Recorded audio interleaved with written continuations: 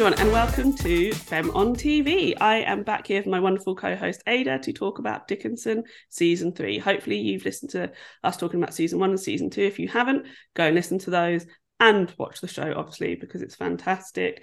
We are very excited to have you back. I am either very low on energy or going to have some manic energy, so let's see how that works out in this episode. Throwing over to you, Ada. Hello, how are you, my lovely? Hello, I'm glad to be here. And glad to be talking season 3 of Dickinson. I found it slow to begin. I didn't get into it right away, but once I did, I was really into it.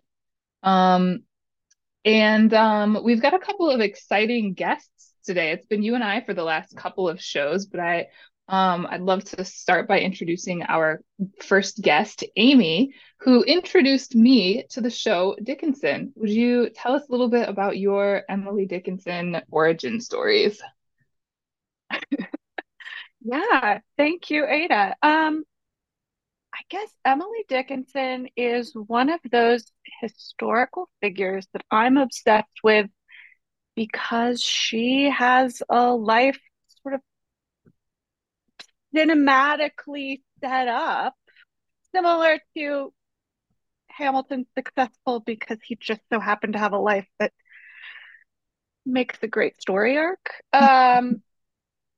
No offense to Lynn, but that's true, and that's true of Emily Dickinson. And Hmm. she's a figure that is one of the earliest American experimental poets, one of the first feminist poets. And she's so shrouded in mystery. And I guess that's where a lot of my interest about Emily Dickinson come to light. And that, you know, a lot of my mom's family is from that area. So I'm always very curious about sort of the like gross early Massachusetts undertones um, of America and how they have slowly dispersed across the country. So that's where my interests come into play. And I'm always very curious about how anachronistic media can not only revive an interest in history, but help us question history in juxtaposition with the present.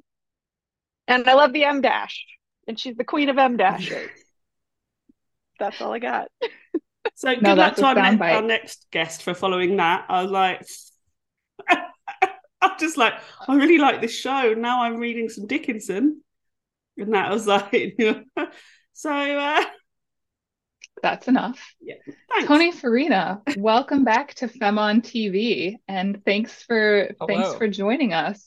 Will I'm you tell us a excited little bit to about be yours? on Femme on TV, by the way. I just want to say it's cool that we're all here in this way, in this weird, you're wearing your yin yang shirt. I have my yin yang tattoo, of course. And here's the thing about it is that I introduced you and Rhea, It's true. and Amy introduced you to Dickinson. So here we all are, all swirling around each other. We're all dots and blacks and whites. So it's very exciting. So Emily Dickinson, it's weird. I realize my favorite, you mentioned about her being shrouded in mystery, Amy. Like some of my favorite writers are the ones that their work has to stand for them. And I realize that is true. So for different reasons, like Kafka, his work has to stand for him. And we didn't get all of his work, right?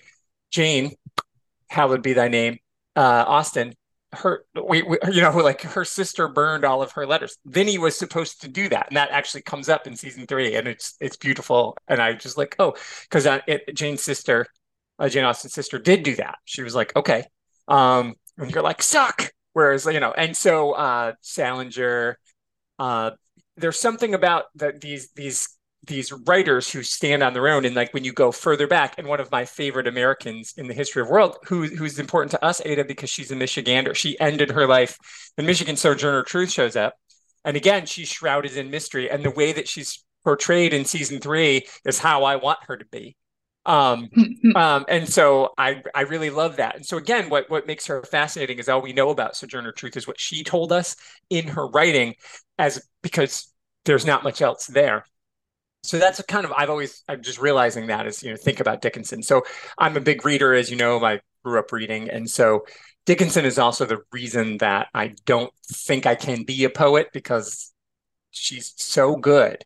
And I know you and I have had this conversation, Ada, and you're like, just write it. But but it was intimidating. As a young person, I read everything ahead of time. I'd read Emily Dickinson before she was assigned to me.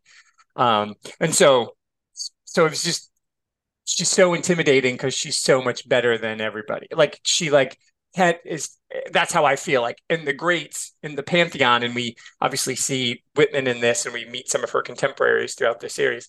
I just always was so in awe of her ability to do things in such a sparse way. So huge fan. So when we knew the show was coming out, we didn't know what it was about. We didn't care. We're like, oh, Haley Steinfeld, whom we've loved since we first saw her burst on the scene as Maddie Ross in True Grit, which she's a revelation in that. So we've been fans. My wife and I have been fans of her ever since. So whatever it was, we were in. And then Jane Krakowski's in it. So then when we saw season 1, episode 1, we're like, oh my God, we thought it was going to get canceled. We're like, they're not going to let this show keep going because it's too good. And yet, so here we are at the end of season 3. So I'm thrilled. We've watched along as it came out, and this was our reason to get Apple TV. Was this show, and the other shows on there turned out to be very good, but this was the reason we actually got it in the first place. So there's my Emily Dickinson love letter to Emily, and the show is brilliant. So thanks for having me on, and Amy, nice to meet you. We've not met before. I know, so good to meet you too. Hello. I feel like Amy started all of this, right? We wouldn't be here without you. Is that a lot of pressure? We can thank a 3-month free subscription to Apple TV. They'd love to do that, don't they? Yeah. That's so good. So I'm guessing, I'm not guessing, I know it's clear, and I've spoken to you all sort of individually, not you so much, Amy, that the first 2 seasons we're all really big fans of. Season 3, for me, is a really bonkers season. I feel like they went, this is our final season, let's just go with it, and let's just do all these random ideas that we've had in our heads. For me, they work incredibly well. What do you all feel about the sort of where the story goes in season 3? I like by the end I'm like weeping both with sadness and joy at the end of it. But for me, this is my favourite season. I know that technically season 2 is stronger and it's probably better writing and better episodes overall. But for me, because I started watching this when I'd started on season 3 when Ada and I were talking about doing this, and I went, I'm going to stop and I'm going to not watch any further, rewatch the first 2 seasons for our chats, and then go and do season 3. So I do think I've had the benefit of just bombing through all 3 seasons and going, they've lost their minds in the best way. This one, absolute bananas, and they're going for it, and I'm here for it.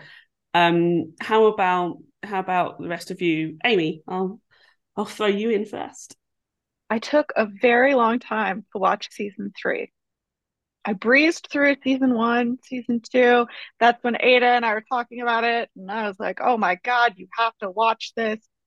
And then I got to season 3 and I was like, I don't know if I have a Civil War season in me. So it has taken me a long time. I've only seen the final episode once. I hardly remember the final episode. But I've been rewatching the rest of it. And to me, there's something so good about this season where we've taken the sexy character of Death, who is sort of the long-standing love interest other than Sue, and in many ways he's replaced by the reality of actual death. Of course, people are dying in the other seasons, but not to the degree that they're dying in the Civil War. And that this season opens with this whole question of war poets and why isn't she seen as a war poet? And to me, that's really what ties this season together. Yeah, and I think that's, whilst you're saying that, that's really made something click in my head for me. I think I spoke to Ada about it I rant about this a lot, how in the English education system, you basically study male war poets from World War One and World War Two, and that's it. White men, and their poetry is fantastic, don't get me wrong, and like, you know, they are greats for a reason, but that's it. That's what you get. And you don't really get anything outside of that. And I am somewhat of like an English history buff, but outside of that, not much. And it's something I've been trying to educate myself on like over the past 10 years. And I still find the American Civil War completely overwhelming to get my head around. And I like that in this season, it's really clear. Like season 2, I'm getting the build up for it, and I'm like, okay, I've got some background knowledge, so I kind of get it. I'm getting there. But I think season 3, it doesn't shy away from everything, and it, for me, as somebody who's very outside of that history, it's very impactful. And exactly what you said when you were talking then, I think that's why I enjoy this season. It really speaks to me. And I'm so sorry this isn't coherent because I've just thought of it right now. But it is, why is she not recognised as a great war poet? And actually, maybe I feel that on my second watch of season 3, you know, why can't she have a voice? First of all, why doesn't Henry have a voice? Let's not even get me started on Henry. It'll just be me talking for the next 45 minutes.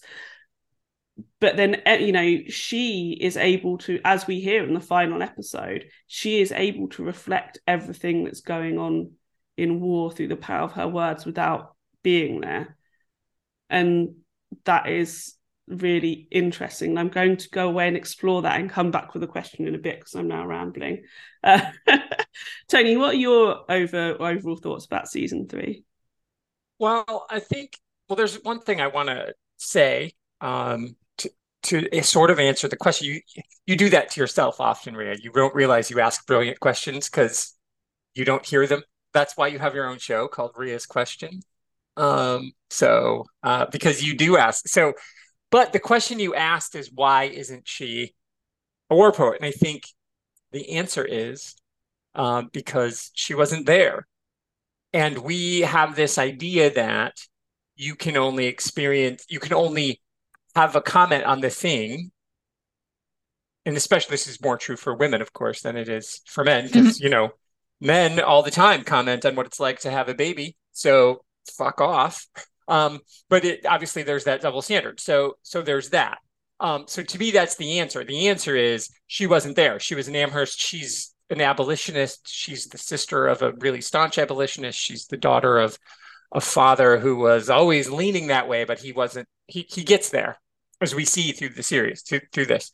But you know, Massachusetts is always cutting edge when it comes to social change, and so she was part of that scene, and so I think she's just not seen. We historically, we can look back and what Amy said about how anachronistic media can make us reevaluate the media. Like, I love steampunk retelling of things, like Scott Westerfeld's Leviathan series. His steampunk retelling of World War I was the most amazing way to read about World War I, and to be like, oh, right, okay, by throwing these walking machines in here, I can reevaluate the things that were happening, right? Because they're still the same bullshit happens, even though the technology is different or whatever. So I think that's the problem. I think the biggest issue is people look at Emily and say, well, you weren't there. But of course, all war affects everybody. And so I mentioned this on our Paper Girls episode, but this to me in particular, so my mother was a 19-year-old widow. My older sister's father was killed in Vietnam. So to say my mother and my sister weren't casualties of the Vietnam War just because they weren't there is absurd to say. And so through Vinny, everybody's favorite character, we see the way she's feeling the war in the show. But with Emily, she's losing her friends. She knows her brother is was one of her best friends. She knows this is really affecting her, and so she's dealing with it. And we see her put on become a soldier in this season a couple of times, because she's trying to imagine what it's like, because she's feeling real pain. She's being told, oh, women folk, you guys can't go do, but it's affecting them all. So I think that's what this particular season. So I think that's what makes it the strongest of the three. Is it the most hysterical? No.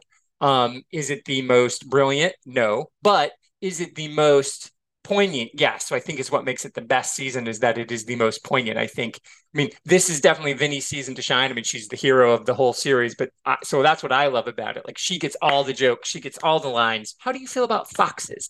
Everything about her is amazing, but because the focus is Emily and then that whole way that we're pretending war doesn't affect women, that's the conversation. So that was long-winded. Sorry, Ada. I know it's your turn. I'm No, sorry.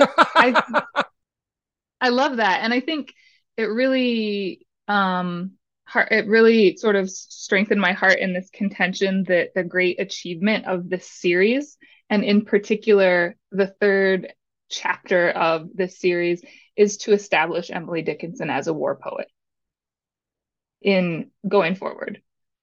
She hasn't thus far had that title, but I think one of the really phenomenal accomplishments of this show is to establish that. So thank you for that spiral, Tony, because it really helped me come to that realization that was percolating. And there's Rhea, something, you have thoughts? I do. Sorry, there's something really beautiful when she's, for me, and again, it is from an outsider's view of the history of when she's writing to Higginson. So, presuming everybody listening has watched it, she starts writing to. Is he a colonel, general? I can't remember. He's a colonel. I can never remember any of them. But what people's titles they are. say, and at the end when he shows up, the maid says his name wrong and his rank wrong every time. It's amazing, so amazing. Yeah. I mean, you say this series, this one isn't as hysterical, but the final episode, like absolutely in bits. So she's writing to him, and a man who, is there, how much war he's actually seen. Let's, think about that in context to actual people who are out on the field and dying and having a horrific time. But somebody who has actually been at war and her poetry is speaking to him. I found that incredibly powerful. I took more from that in the second watch than in the first watch.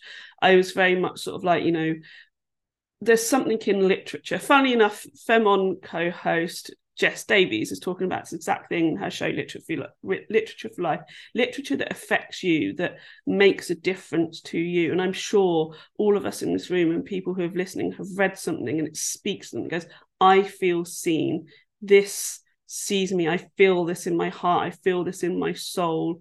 This is an experience that I've had and somebody has written it or shared it. And it can be a life-changing moment. And for Emily, who is experiencing everything at a distance, but is still able to understand these core human emotions around war and fear and loss and hope, is able to capture that in poems and send it to someone who is there at war, I think is really special and really magical. And my history is not fantastic on this particular subject, but just the idea that there can be, because I know that the Civil War was absolutely terrible, but there can be something hopeful and something bright coming out of that is fantastic. Even if her poetry isn't always the happiest of poetry, I think that's really impactful for me. Well, I think that's part of it, right? Is like, so my favorite poem of hers is it has its own episode, which is one of my least, like, the episode is split. It's the longest episode of my life. It's To the Loaded Gun is my favorite Emily Dickinson poem. It always has been. Adrienne Rich writes a poem about reading that poem, which is amazing. If anybody's ever read that, it's super good. Sylvia Plath shows up in this series, who is obviously you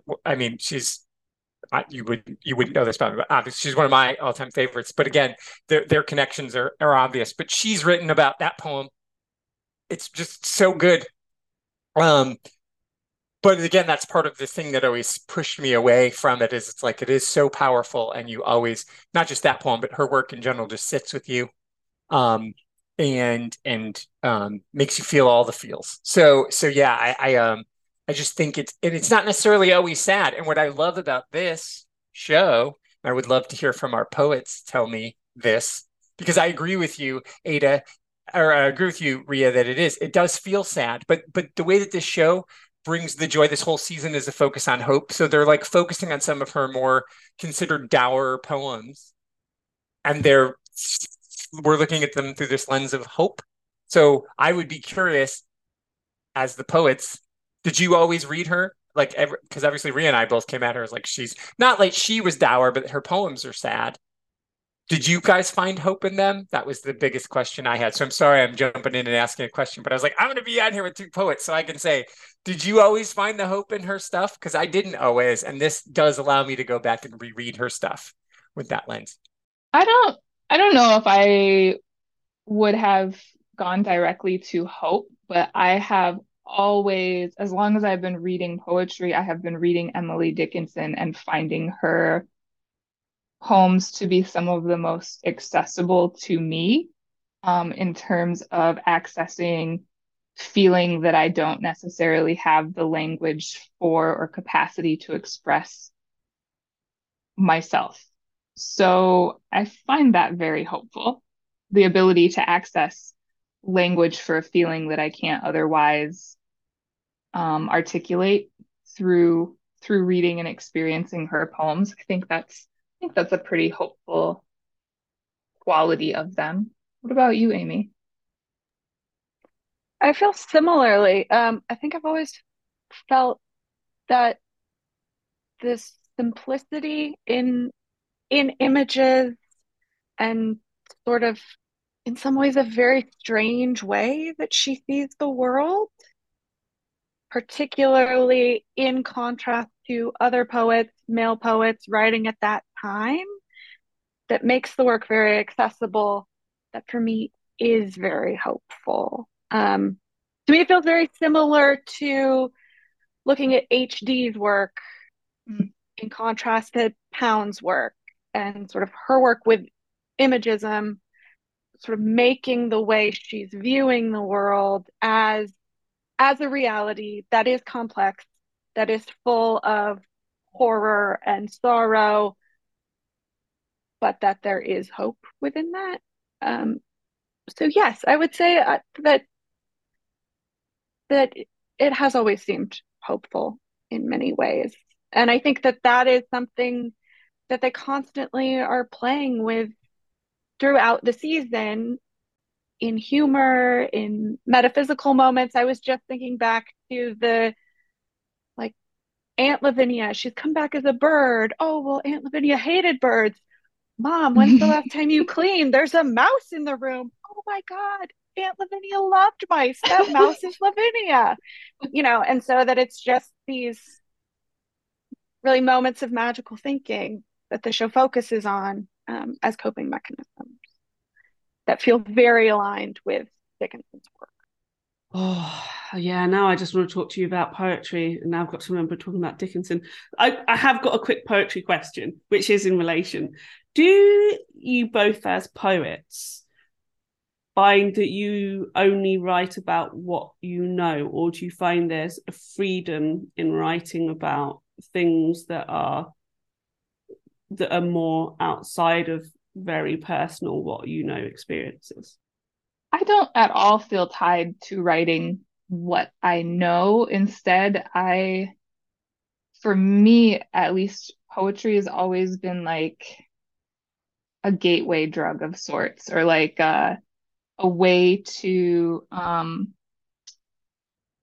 it's a means to write into the questions, to sit with the questions, to be with things that I can't know, don't know, couldn't possibly know for certain, but rather to kind of sit with the ambiguity. So I would say that I don't at all feel tied to writing what I know, um, but rather writing into what I don't know helps me understand what I don't know, or understand how I could know something differently, or at least sit with questions. And yeah, I think so. What about you? Oh, that is a tough question. Like, where's my poetic statement? Um, yeah, I feel similarly that it's about, in grad school, they say writing into the void. Everyone's writing into the void, whatever that means. I think Dickinson was writing into the void, as opposed to Whitman, who's, the first American walking poet. essentially. And I'm very interested in my work of the imaginal bridge between what I know by seeing or experiencing and what I don't know that I can imagine. And I think that's something that is probably intrinsic to most poets. The poets are playing with the imagination always, helping us keep the imagination alive. But that in this series, in her metaphysical experiences, talking with death, foreseeing Fraser's death, talking with him at his funeral, all of these experiences. The bird is a spirit. Oh, now the mouse is the spirit. That she's showing that poetry can open up other realms. And that I think, as Ada is saying, it is writing into the unknown and writing into those questions where they become possible reality. Yes. And I think I'm sorry, did Reed say that? I feel like I hear Reed by saying right into the void. Is that where I heard that? That is it probably originated with Reed or That's just Anne, what, or they. or okay. I just was like, oh my God, as you said it, I was almost like hearing Reed. It was like, oh, sorry. I know I didn't mean to hijack the show. I just heard it and I was like, oh, that sounds like something and if he didn't say it, he said something similar. Yeah, that tracks. I love that question. And as you were talking, Amy, it made me realize that I think one of my favorite elements of this series is how it really translates poetry into television. The construction of each episode, the construction of the images, like I'm thinking of when what's his face is dying and he's swarmed by bees, and then she sees this human-sized bee over and over. But it takes the poetic imagery and it really does a beautiful job of translating poems into television. And I think making them accessible to people who maybe don't like to read poetry. And I feel that's stronger in season 3. It feels less shoehorned for me in season 3. It feels more of a natural progression of that. And I feel it's less intrusive when the poetry happens in an episode. Flapping my hands about. When the poetry happens in an episode, it feels a lot more natural. It doesn't feel like it's there to be like, just remember we're watching something by Emily Dickinson, who's a poet. Should we talk about the main character herself, or should we keep her till the end? I mean, I know who I want to talk about at the end, which is... I'm happy to go, and I would follow your lead, friend.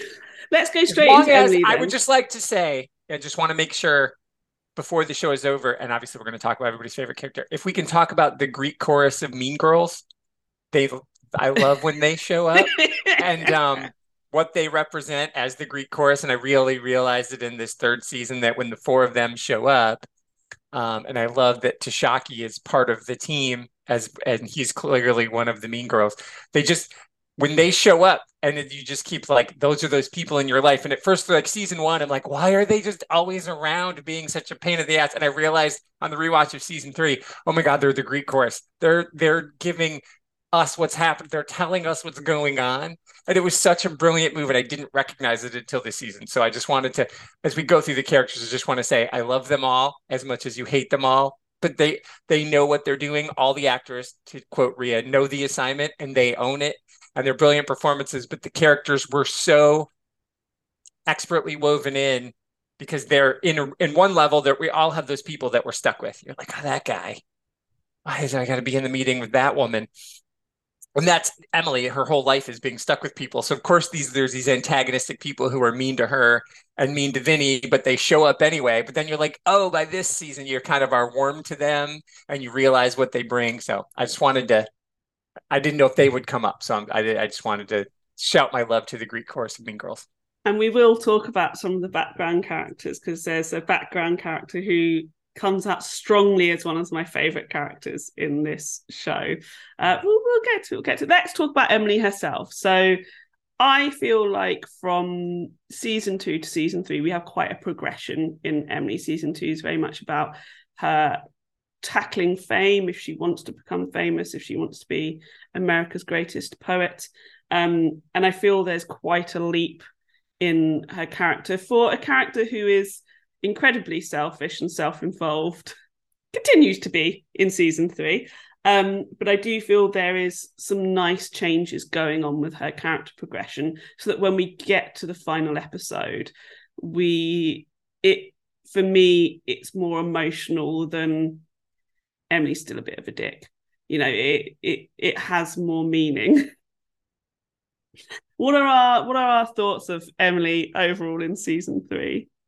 Okay. I think, listen, in order to they had to make the choice as showrunners and as filmmakers, right? Are we going to give her all of her warts? So I like that you say she's a bit of a dick. But we do see her grow up. You guys mentioned in the first episode, you don't really know how old she is in these moments. And of course, as Amy mentioned, this is all anachronistic. So we don't know. We don't know who's old, we don't know any of it. I do think her character progression has come along. I think with baby Ned being born, that's the biggest thing for her to overcome, is because it does put a big wall between she and Sue. And I feel like Sue having Ned actually makes Sue love Emily more. And Emily's not ready for that. She wasn't expecting that. She really did think it's a one-way street. And there's that line, you just in love with writing poems about Sue. And now you got to realize you got to love Sue as a person. So I think actually Ned is oddly enough, he's only in like one episode. But I feel like oddly enough, he's the linchpin to the whole thing of her growth, is that like having a baby, like, oh, I can't be a baby anymore. Like there's a real baby. I'm acting like a baby. So and what that means, how it changes Austin's life, it's changing her mother's life, it's changing everybody's life by having Ned there. So I think there needed to be a moment. So in addition to us talking about her becoming the war and all of the death happening, and as I think you said beautifully, Amy, about her relationship with death and Wiz Khalifa's version of death in particular, but her relationship with him changes too. But that's also is because now there's this new life, and this life, Ned is more important than the rest of us.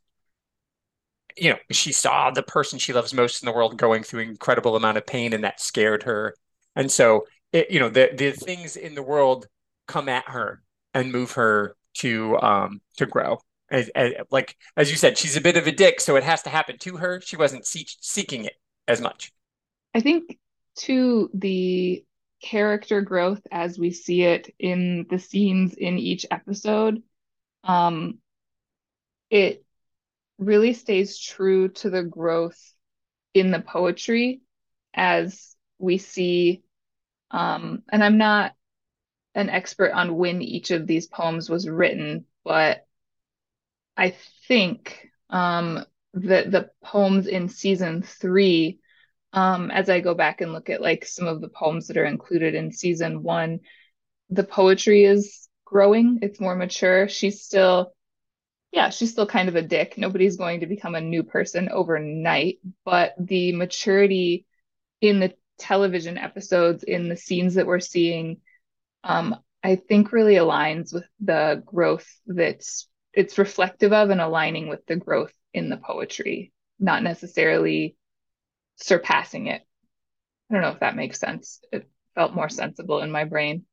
Very much makes sense. Yes, I think that's beautiful. I think you're completely right about the maturity. If you go back to season 1 and watch how they present her character in season 1 compared to season 3, I think there's a huge difference.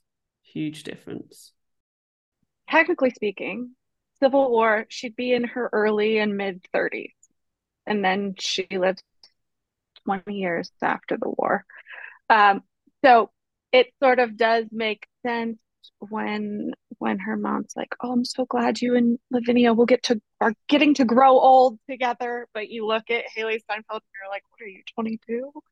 And there are all those confusing things. But to me, most people are always a dick in the show, in a way that she doesn't stand out as much, especially in season 3. And I think a lot of that comes with being met with these broader realities and realities outside of the house and outside of Amherst, like when they go to the asylum for the day.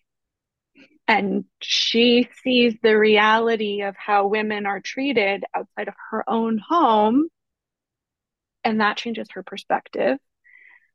And I agree with Tony that a lot of this is sparked by the shift in the relationship with Sue because Sue becomes a mother. And then, Austen's crazy trajectory changing the family dynamic. And then being the executor of the will, but learning that everything will still go to Austen. And it's just sort of like, how many times can the show slap you in the face with the reality of women's lives in Civil War America and how little they have changed? So I think for me, it's all of those moments on top of war casualties, foreseeing someone's death who actually died, all of these things that start to destabilize and open this broader picture of life outside of her room, outside of their house, outside of Amherst, and how that starts to really play into her reality as ways of growing up. And that's, it's so interesting, isn't it, that Sue, from the very first episode, has an understanding of the wider world and a woman's place in it. At no point does Sue forget that. She knows that there are things she has to do to survive. Marrying Austen, trying to go off and be a governess, and then the instance in season 1, and then the disgusting dad of the children, grossness. She knows she's in a precarious position. When Austen says he wants a divorce, Sue knows that means her life is done. She has no options. So she needs to turn this relationship around. She needs to start compromising, because we see at the beginning of season 3, she becomes very much about me and mine. It's all about her. It's she has this wider worldview, and it suddenly narrows in, and it's just her. It's her and the baby, her and being pregnant. Sue's quite a selfish character, which I really like. I've liked that throughout all the seasons. Sue's quite tricky, and I like that. I like a tricky woman. I like a difficult woman, in quotes. Funny enough, everybody, we're not just all the soft mothering figure that the world wants us to be. And Sue suddenly realizes, shit, I cannot be that. I don't think introspective is the right word, but I can't be that all about me and all about selfishness. Although she is being selfish. I'm not thinking of the right words. I do apologize. It's been a long day. And Emily's having to open up to that worldview. So it's almost they've gone in opposite directions. These two people who love each other, who, we feel are meant for each other. They have this such passionate love for each other. They're always in opposites throughout every single season. They're never together in the same place. And they do the same thing in this season. That, this could have been a time for Emily to like, this is it. This is Sue even says to her, I want this to be our family. I want us to be a family of 3. Doesn't care about Austen. And Emily completely rejects that idea, because she's finally starting to learn about the world and open up the world. And her poetry, like, everything's about my poetry. I'm going to be the greatest American poet stuff. And they're always clashing where they are in their lives. They're never in the same place. At some point in each season, we get them coming together, feeling like, okay, they're finally going to be happy. They're finally going to be a happy couple, but it never happens. We never get that resolution. And yeah, definitely Emily opening up to the wider world. I love the episode when they go to the institution, because it is my favourite background character of Abby, who I think just throughout the rest of the season, when she finally comes out, is like, she's getting some of the best lines about women's place in society, about feminism, about repression, about women's rights. Like, every time she pops up and she just gets these amazing lines, I'm just like, Abby. It's like Vinny, Abby, Sue, then maybe Emily. Sorry, Emily, I know it's your show. That's how it goes for me. And she's a writer. Sophie Zucker is one of the writers of the show. So also, Yeah, if you're going yeah. to show up and write your own show, you better give yourself the good lines. Hell, But yeah. the fact that she's got the acting skills to pull it off too. I mean, that's the thing. You can't just give yourself those amazing things and not do them, because the way that she, don't tell my husband I said that. Like, she always whispers those things to whoever's around her. Like, just, she says whatever. She's like, and then when they bring her back from the asylum, I have to say, like, they're all so proud of themselves for getting Abby out of the asylum, and Emily just totally deadpans, like, so we sent her back to her husband who sent her there in the first place. And nobody's like, oh shit. They're just like, yep. Like, everybody just accepts that line and nobody reacts to it. And it's like, that is the, even she who says it is like, that is the facts. And it just, yes. Well, I do love her as a character, and she is really funny. And yeah, well said.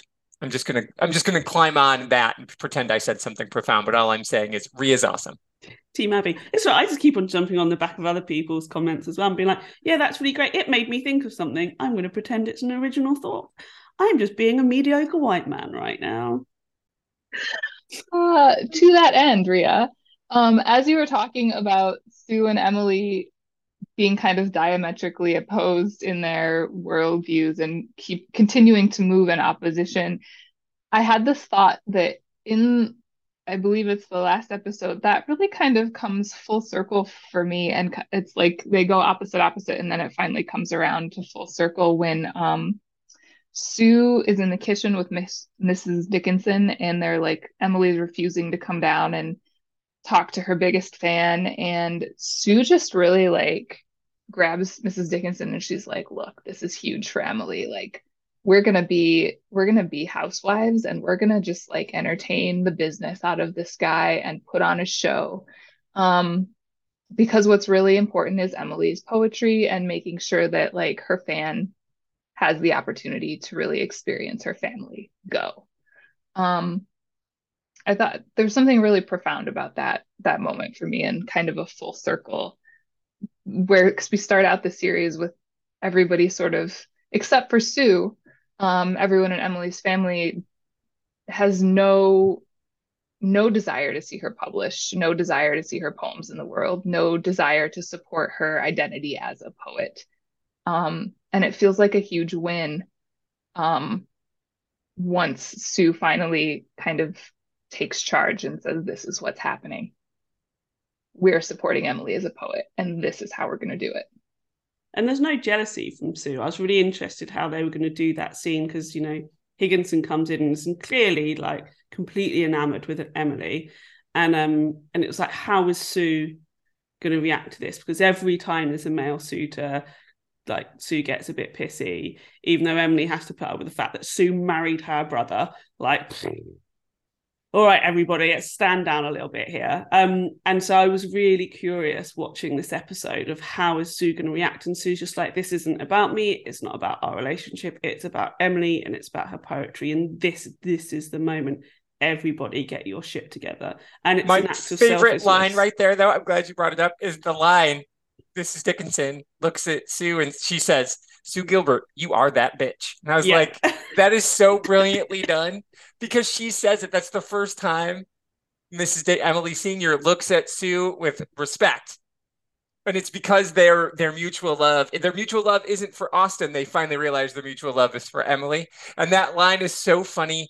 And the way that Krakowski delivers it with that smirk on her face. And you see, oh, I get you. We're going to be okay. It's so good. It's played for laughs, but it choked me up both times I watched it. So I was like, that's the nicest thing. And again, because of the anachronisms, but it's the nicest thing she could say to Sue in that moment. I just love it. The whole final episode chokes me up. I think it's fantastic. I think it unleashes everybody in their absolute glory of their characters and of who they are. And it's not just the emotional beats. Even Vinny in her yarn bombing giant red bag, like, I genuinely felt quite emotional, because I was like, this is Vinny. She's not hiding who she is. You know, she says a season beforehand, I am not the boring Dickinson sister. It's like, Vinny, you are not. And you just get to be fully yourself. She doesn't care who's there. So as I said in the last episode, none of you have heard it yet because in this room because it's not come out. But I said to Ada, I was like, we all need to be more Vinny. Like, I want to be more Vinny. She's an absolute inspiration. We're going to talk about Vinny at the end. I can't help it. She just comes in. But we started talking about Sue. Should we talk about Sue and Austin? I did not expect the whole. I sort of saw it coming with the divorce. So Sue and Austin, you've all watched it, right? Stop listening if you haven't watched it. Their relationship is a mess. Austin is just going out getting drunk all the time, shagging Jane. They're just a nightmare. They're just like a terrible marriage. They're not making each other happy. They don't respect or care for each other, but they have a baby, Ned, who we don't find out his name till the final episode. Spoilers, Tony, honestly. And they cannot navigate it together. Funnily enough, I was on a podcast with Mike of Genuine Chit Chat and Alison of Femme, talking about having children and parenthood, and I was like, the number one thing that me and my husband have said is we need to be a team in raising her. Even if it all goes to shit, we need to be a team because we've made this human life and we really shouldn't fuck it up. Like, it's not her fault that we made her, it's our fault, so she's our responsibility. So we've got to be a team and get our shit together, even if we are not together. And Sue and Austin just cannot do that. They cannot do it until Sue suddenly realizes her position is very precarious. And do you think her move is pure calculation, or do you think she sees something in Austin when he says he wants to be more involved with their baby? Do you think that she genuinely believes that, or it is just her going, we're going to get divorced and I'm screwed? I think one of the talents of this character of Sue, both as she's acted and she's written, is that she seems to be able to make herself believe whatever she needs to believe in the moment to survive and to thrive. So I guess I don't really care whether she believes it or not, because I know that it is going to be. And I believe. I guess yes. My answer, I believe it because that moment she makes me believe whatever she wants me to believe. Yeah, I think that's one of the superpowers of both the writing and the acting of Sue Dickinson in this series. Amy, I know you have particular Austin connection, so I would love to hear your thoughts on that that moment. Not just musical theater connections. I feel the same way you do about Sue. She's the one family member who really has any experience of hardship other than sort of like Mrs. Dickinson romanticizing the farm and birthing calves on the farm, but that Sue is ready and willing at any moment to change her play for survival, and that her number one goal is survival and then the survival of their child. And if that can involve time with Emily, great. But once divorce is on the table, everything has to shift. And then we sort of see that shift happen for Austin. I can't remember what episode, but there is one episode where Sue's like, oh, we've gotten rid of gender norms in our house. Austin's with the kid. But then in the second to last episode, we meet the very real reality that Austin has paid someone to go to war for him, which for a time was legal during the Civil War. But it was a brief period of time. Yeah, your face. Yes, for a brief period of time, rich men could pay people, often Irish immigrants, to go to war for them, which is why it was called like the rich man's war, poor man's fight. Eat the rich. And so it was like $500 or $600. But then you would get the situation of then someone would take that money, go to war and ditch the war, and then find someone else that they could replace, and they would just start earning money. So then they made that illegal because clearly was not a great idea. Earn money from it, better make that illegal. Yeah. So, and this is happening at the time where there are the 1863 draft riot in New York, which is still one of the most violent civil rights riots in American history, like That 119. nobody's taught about, by the way. We don't learn about Yes. these in school. No, we don't. But it was featured in a Broadway musical last year, Paradise Square, which premiered at Berkeley Rep, where I worked on it, which then, after I left, premiered Swept Away, which the actor who plays Austin was in. Because he's also a singer, which we get a little bit of singing from him briefly when everyone has their lovely hard times moment. When the family sings Hard Times, which is like the Civil War American anthem. But that in that moment with Austin, we're sort of led to believe that it's because of Ned, and he's saying it's because of my family. But really, I never believed that. He's watching everyone die. He's not going to funerals. He's not going to farewell parties, all of these things. And I'm like, I think you're just rich enough that you don't have to engage. And if Jane hadn't dumped him, would that have ever happened at all? No. Those are all hashtag facts. So just to blow your mind a little bit more, Ria, about the paying somebody. If you actually, I've read Gatsby, but that's actually Nick Carraway's whole family exists because his great uncle who founded the family line paid somebody to go to, that's right. Nick says it right at the beginning. He paid somebody to go to the war, and he founded the wholesale hardware business that my father runs today.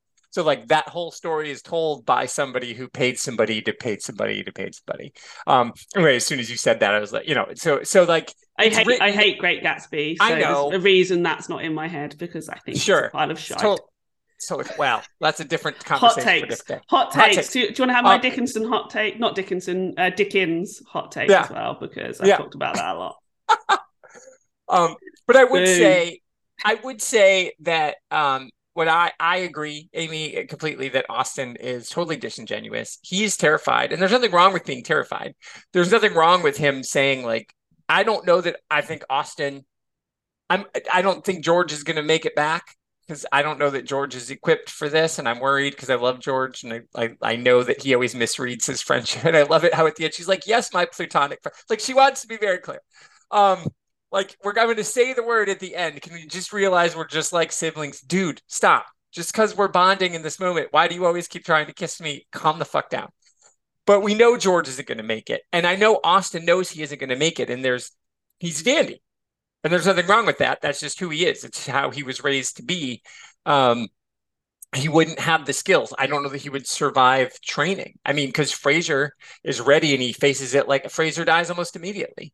Right. And so I think it is true. I think it's both things, and that's always a cheat to say it's both. Austin does want to be a different father than his father, but at the same time, he also knows I can't be a soldier because I'll be bad at that. And not that like I want to learn and be a soldier, but like the juxtaposition of Henry's men that's happening during the season, we see how those men can be soldiers because they have the skills from their shitty lives that can be applicable to be soldiers. Austin doesn't have any of that. Austin doesn't know how to do anything that would involve being a soldier. He's just going to go and literally be cannon fodder. And that line is used. Henry uses that line about his soldiers. And so I just find that there's an interesting juxtaposition there. And so, because every time you're like, why do we keep spending time with these guys? And I think in addition, because Henry, the guy who plays Henry, is awesome and we need to spend time with him, but also it's because we need to see how they're totally different than Austin. Also, Henry and his group, his soldiers, they are a team. They support each other. They love each other. They would take a bullet for each other. They would die for each other. None of Austin and his friends would do that. And there's the difference between the gentry and the normal people. Henry and his soldiers, they are a team. You know, they are there for each other. And Austen just doesn't have that. None of his friends would go to war for him. None of them help him home when he's drunk. You know, Henry and his guys, they would do that. They would carry you on their back. And that's such a difference between the gentry and everyday people who have to survive. Exactly what you said, Tony. We know they win because they have shitty lives and they have had to survive that. And Austen's just sort of like out getting drunk on maple syrup with his mates, and yet still looks like shit. None of his mates turning around and saying, get your life together. That would not happen with Henry's group. You know, they teach Henry about friendship and about being there for each other because Henry's so isolated in his own community back in Amherst. They teach him about real community.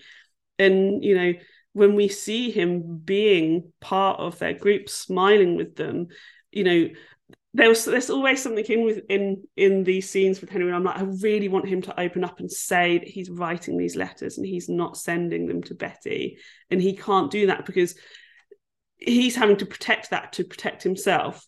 But I reckon they would also turn around and say, you need to send those letters. You've got to do it. They would not part with any of his BS. They'd be like, you send those letters. You need to do that. She needs to hear from you. And so definitely between those two groups, the dynamic's so interesting, and they are shot in a way that I think we're supposed to compare them. And even if you don't notice it as a viewer, it's there to make you feel the difference between the two groups. Facts. And I just would say too, notes for the show notes, this will be a Mike Burton thing. You got to pay Mike Burton to do the show notes, but there's an amazing book. It's a young adult book by Walter Dean Myers. It's called Riot. I don't know if anybody's read it. That actually that explains the riot that you talked about, Amy. And it's sad to say I didn't learn about it, as Ada said, until I read that book as an adult. Because and I'm a history nerd and I didn't know about it. And then I read some young adult book that comes out in 2011 and I'm like, son of a bitch, history. So, but I do feel it goes back to what Amy said off the top, is that when you throw in the anachronisms, it allows you to then reanalyze the facts in a real way. And so I do think this Emily Dickinson is a war poem, and everything that you just said, Amy, about paying people and how it was legal for a time and all of that, it's there for us to learn. Because I guarantee everybody who watches this is like, is Higginson a real person? Was that group, was that real? Like, and that's good, right? You add that in there because he was real. That is what he did. All of that is a fact. And people are going to watch the show and they're going to look that up and they're going to find out the real version. You make him interesting enough. You make Henry a fascinating character so people want to find out the real story. So I do think while this is 30 minute episodes of some of it can be considered silly and lighthearted fun, but I do think it is such an amazing re-examination of American history, because this is a podcast, but to have seen Ria's face when Amy said that, I mean, I know that was horrific to hear for the first time, so it's shocking, but it's also, I'm so glad you brought it up, Amy, because it makes me just again love this show. Just having this conversation so far just makes me appreciate the show even more, because we can all just keep learning from a comic. It's so good.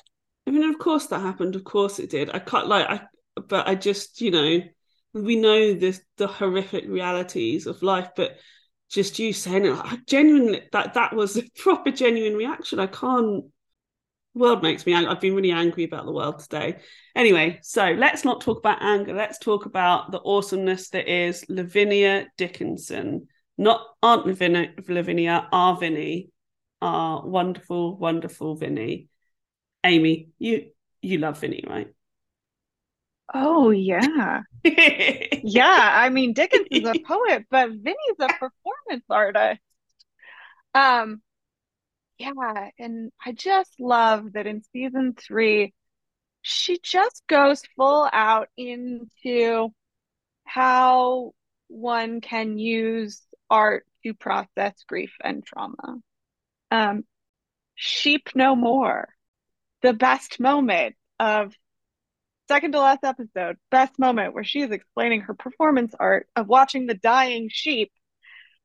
And she explains it to everyone and they all think she's crazy. And then she says, and there is no audience. And to me, like, those are the moments. That, and then the moment, I think it's the same episode where Emily comes to her siblings and is like, this is serious. Dad's giving Austin everything. And Vinny's like, yeah, when you're not married, that's how it works. I knew Austin would own us. And that she, like Sue, throughout is very, very aware of what is going on. She just processes in a totally different direction, which I think is very exciting and also can help us imagine that, there are all of these things like, oh, Emily Dickinson was reclusive, outcast, misfit, wrote all of these books at home, tied them into tiny little books that she never shared with the world, but that there's no way she was the only woman that was processing life in the 1860s that way. So I think that lots of very exciting artistic moments happened for Lavinia in this season. Yeah, talk about a woman who gives us a master class in processing anger, grief, and trauma in healthy and artistic ways. The only difference is that her performance art, there was no means of recording it, versus Emily's poems are on paper, recorded here for us today. What I love, obviously Barishnikov's performance is spectacular. I can't imagine anybody else doing it. And I didn't know who her dad was until like after season 2. And we're like, who is that? We got to find out what else she's in. And we looked it up and we're like, oh my God, now that I know who she's related to, I can't not see him. Like once you know that Mikhail Baryshnikov is her dad, then you look, every time you look at her, you're like, oh fuck, how did I know her? She looks just fucking like him. It's crazy bananas.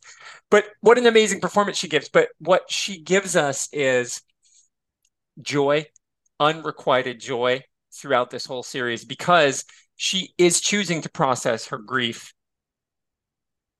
through joy. She's like, I'm alive still. And yes, she's like, all of my dead boyfriends and all of my dead husbands, and that whole thing keeps coming. But there's like some part of her that refuses to crack. And I think the interesting comparison between Emily Sr. and Lavinia Jr. is, there's that moment where everything that Emily Sr. does, Mrs. Dickinson does, is like directed through caring for my family, doing that. And Lavinia doesn't have any of that. She doesn't have people to care for. She's got her cats and her fox. But that's still not the same, right? And so it's what she's made a decision to do off screen is be joyful. Emily's saying out loud, hope, hope, hope, but she's not doing it. She's giving up a lot and everybody's dragging her along. But what's happening off screen, every time Vinny shows up, smiling and dancing and doing this sheep performance and making the yarn bomb and like just living in her own space. That's, as you said, Amy, she's processing her own grief and she's turning it into joy. Whether, again, no one gets to see, no, there is no audience, but I'm going to tell you about it that what I think was brilliant about that episode is the director chose to show us, though. It could have been just cut to everybody's faces in the party. That would have been good. But the fact that they cut to it back, forth, it was, again, totally bizarre, but it made me feel overwhelmed with joy. And that's one of the things that Lavinia has brought through the whole thing is that. And the performance is exceptional. And again, I said it before we started recording, no nominations for Anna Baryshnikov for anything. So that all just proves all the awards are bullshit. I'm sorry. I like awards. I know Rhea and I were going to do some award stuff, but at the end of the day, how do you ignore that performance? That's some bullshit. Vinny's just truly herself. That's what I love. Like, she's just herself. We know this from the very beginning when they try to shame her for drawing herself naked. She's amazing at drawing, by the way.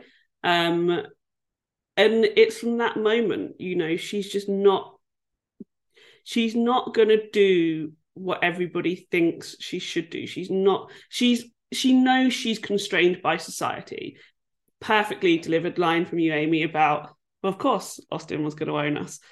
She gets the world, she understands it, but in her own little part of that world, she is going to push against those constraints by just being herself. You know, I hope we've moved on from this language, but in sort of like now 2023 would be like a bit like, she's the mad lady who lives in the cottage around the corner, right? You know, who's unmarried and has lots of cats. And well, I hate all of that stuff. You know, at one point she would have been considered a witch, which is awesome, which is first feminists, awesome. I know there were feminists before witches, but I just like to say it. You know, she would be considered that slightly batty lady, right? That talks to you at the shop and you're a bit like, oh, why is that? I love that, by the way. My poor husband has to deal with this all the time. The people that other people consider to be slightly mad that talk to you at shops. Oh, I want to talk to you. Come and talk to me. They seek me out and it's awesome. I would be best friends with Vinny. I couldn't but dream. You know, but she, you know, she would, in lesser hands, in a different show, be that sort of character, right? And in this show, it's to be celebrated. She is to be celebrated. She is just another woman in this world who is trying to push against those constraints that society has against her, who's trying to express herself, and people don't get her. Because as women, we often have to shout into the void or express ourselves into the void, and people around us just go, yeah, that's weird, don't get it. Why are you expressing yourself in that way? And she is that, but in a really, as you said, joyful way. And again, that's this show. This show is joyful, a show that could be dark and depressing. They've decided to show the joy amongst the darkness, which is a theme in all the stuff I'm watching at the moment. With Emily and with her family and with everything that's going on in the world around at that time. Just Team Vinny always. We need to get some Team Vinny t-shirts, don't we? And some stickers and some hats and some mugs. She's amazing. She really is. We just, every single episode too. Every time, because even when they drag a little, even when one of some of the episodes are like, oh, this one is 36 minutes instead of 27. I could see where you could cut it.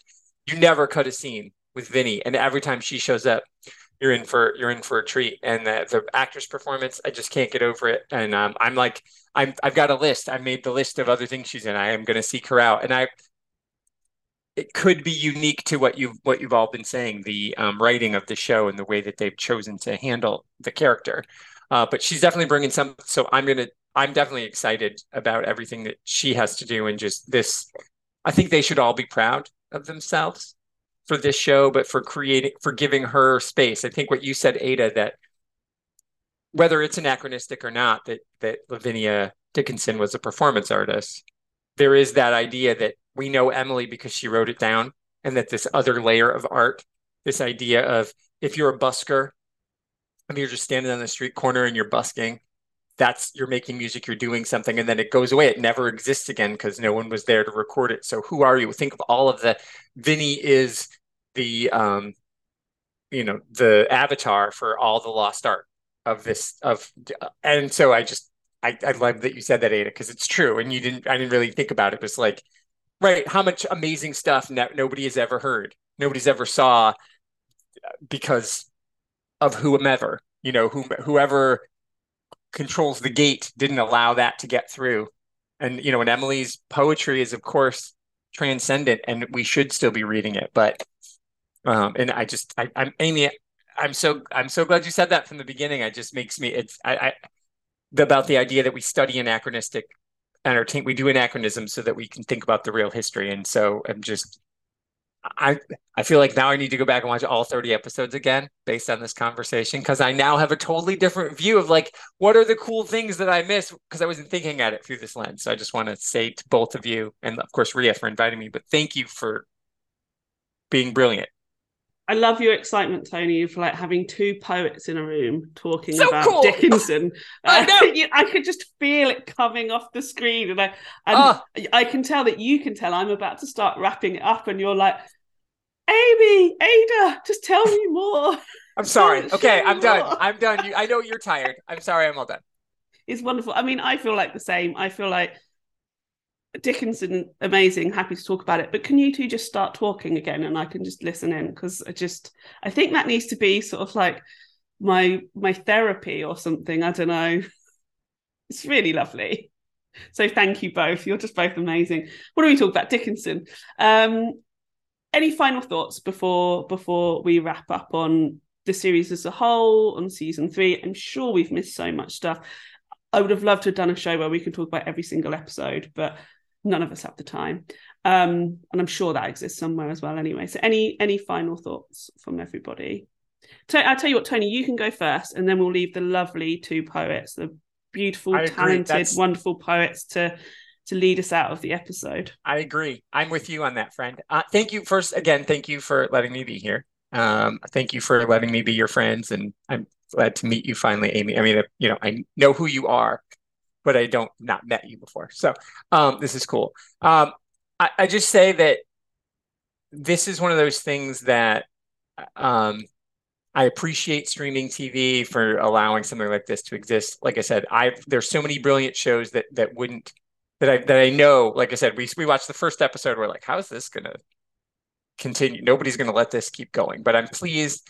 I might just, if you've not watched, I mean, honestly, if you're listening at this point, you must have watched Dickinson. But I'm thrilled that something like this existed, and I hope that these filmmakers, that these creators are going to do this again with somebody else. Like they're going to find some other person. Like, I mean, we've got the Louisa May Alcott spinoff waiting. The actor's there. Her performance is amazing. So maybe we'll get one of those, but I would love to see that. So I'm just thrilled that somebody, and it's like you say, everybody seems to know who Emily Dickinson is in theory, but just to get to spend some time with her and think big thoughts about her. So I'm just thrilled the series exists, and I just want to say thank you both for inviting me on, and lovely to meet you sort of in real life through the screen, Amy, and your lovely cat who's there now too. As though they were like, we're talking about cats. A cat has showed up. So thank you all. I'm going to shut up now. That's such a rough moment when all the siblings were like, yeah, Austin will own us. Can we be free? And he's like, yeah, but you got to get rid of the cat. It's like, Austin, we're done. Get out. Get out. Because Austin's really grown on me by then. Like, I'm like, you're winning me back, Austin. Like, I like that he's a dislikable character.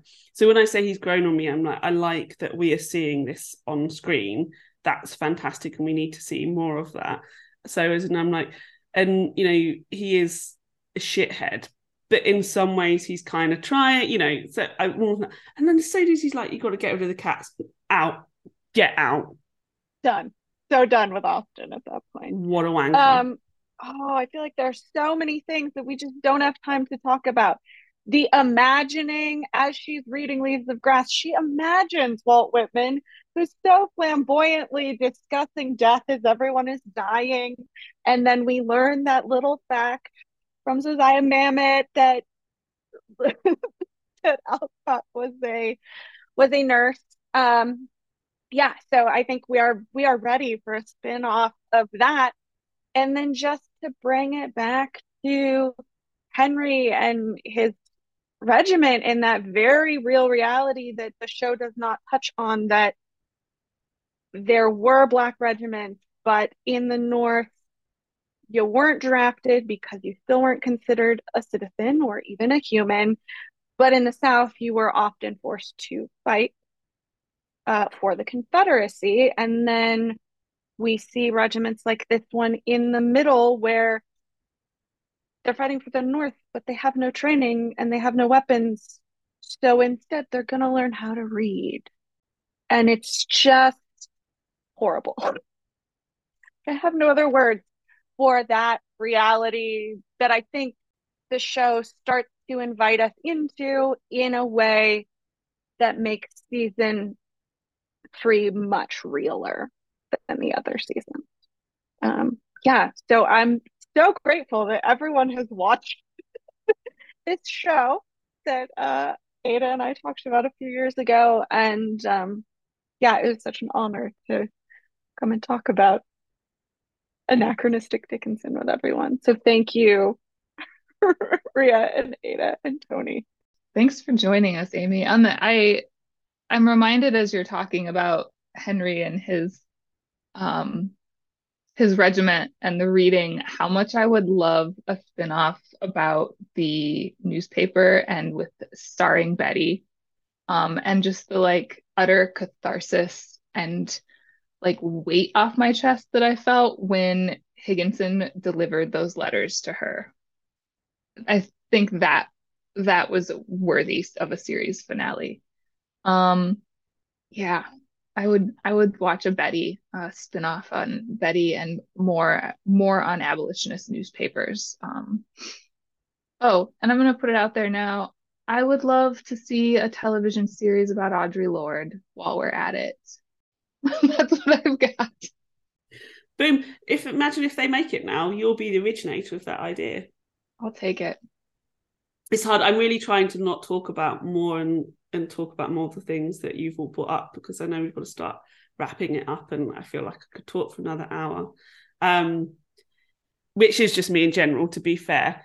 But yeah, I think that, this is an overview of this particular series. For anybody who's listening and you've not watched it, I don't know why you're listening, but go and watch it. There's so much more to talk about. Come and talk to us about it. We'd love to talk more about it. I think this is a show I'm going to watch over and over and over again. I think it's certainly not one that's going to I've just watched and goes on a shelf as such. It's one that I'm going to constantly think about. I think it's so different to have a lot of unlikable characters in a show.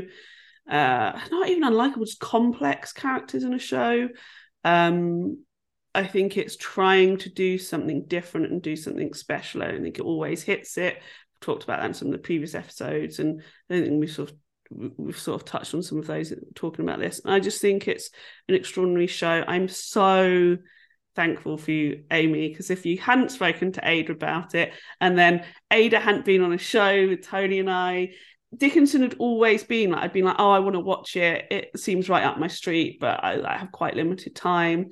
So if it hadn't been for this wonderful series of events, I never would have watched it. And now I get to be here in a virtual room with you all talking about it. And there's more I want to say. I'm doing it already. I'm going to wrap it up. Where can everybody find? I was about to start talking about something else then as well. Where can everybody find everybody? I'll go first. I'll go me, Tony, Ada, and then Amy. You can, as the person who started it all, you can go at the end and give us your final word. So find me at Ria Carrigan on Instagram. I also do all the socials for Femme, so at Femme pod on Instagram and Twitter. We are on Twitter now. Find us on our website. I mean, you're here, so you know where we are. But come and talk to us. Come and talk to us about everything. Ask to be guests on our show. We've got loads to talk about. Listen to Ria's questions. Listen to episode 1. Episode 1 of Poetry Theatre will have been out ages ago now. But if you haven't listened to it, go listen to it. It is like sitting in a wonderful green space, overhearing two people have like a really interesting intellectual but accessible chats that you can't stop yourself overhearing and listening into. So just go and listen to all of our content. We're amazing. Okay, echo all of that, by the way. This is why I, immediately you get now, Ria, like after meeting Ada, I was like, I need somebody to teach for me. Who should I reach out to and hire? Oh, maybe this amazing person. Her students love her, by the way. Other people have said to me, I love how Ada teaches. Her colleagues, she's an amazing human being. So, and you all know that. And that show is great. Good job on that, Amy. It was delightful. So yeah. So anyway, just my website, arfarina.com is the place to get me. You can get to my other stuff. I can talk about Tanya said to me the other day, you went from not doing any social media to having the best social media. Why is that? And I said, because my wife does it all. She is the one who makes it all look pretty. It's true. Every of those cool posts that you see, all the things, she is a magician. She made my website look beautiful. So my wife is the superstar. And after Tanya said that, then she's like, you even made a QR code for your website. What is that? So I was telling Lee about it. So then she made one for Tanya and sent it to her. So Tanya has a QR code now. So go to my website and think, boy, Tony's wife is super awesome. I agree. She is. Anyway, that's where you reach me. I don't know when this comes out, Bria, but my book, the first book of my series, comes out at the end of May, so that could be some months from now. Yes, it will come out before the end of May. Okay, I don't know when this is coming out. So Much.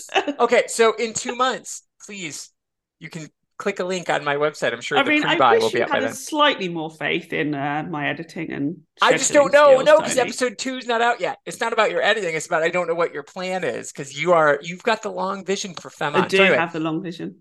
arfarina.com. Maybe there's a link to buy my book. I would like it if you did. Thank you. Yes, all of that. And thank you, Ria, for your long vision on Femme. It's been a pleasure talking Dickinson, and finally bringing all three of you together in one space. Feels like a dream come true. You can find me at aamccartney.com, reluctantly on social media as well, AA_McCartney. And Amy, how about you? Oh, yeah. At Amy Bobeda on Twitter, on my website, Amy Glenn with one N, bobeda.com. By the time this comes out, there will be 2 books that you could click a link on my website to order. One is about menstrual poetry and one is about bird poetry, and I hope that that is a hopeful book. It has been such an honor to be here and talk about what really feels like a very unrealistic show to have been made that is also so timely and poignant at this juncture of American history. So it has been an honor, and my mother says that Ada has a beautiful podcasting voice. Completely agree. She is correct. Wonderful.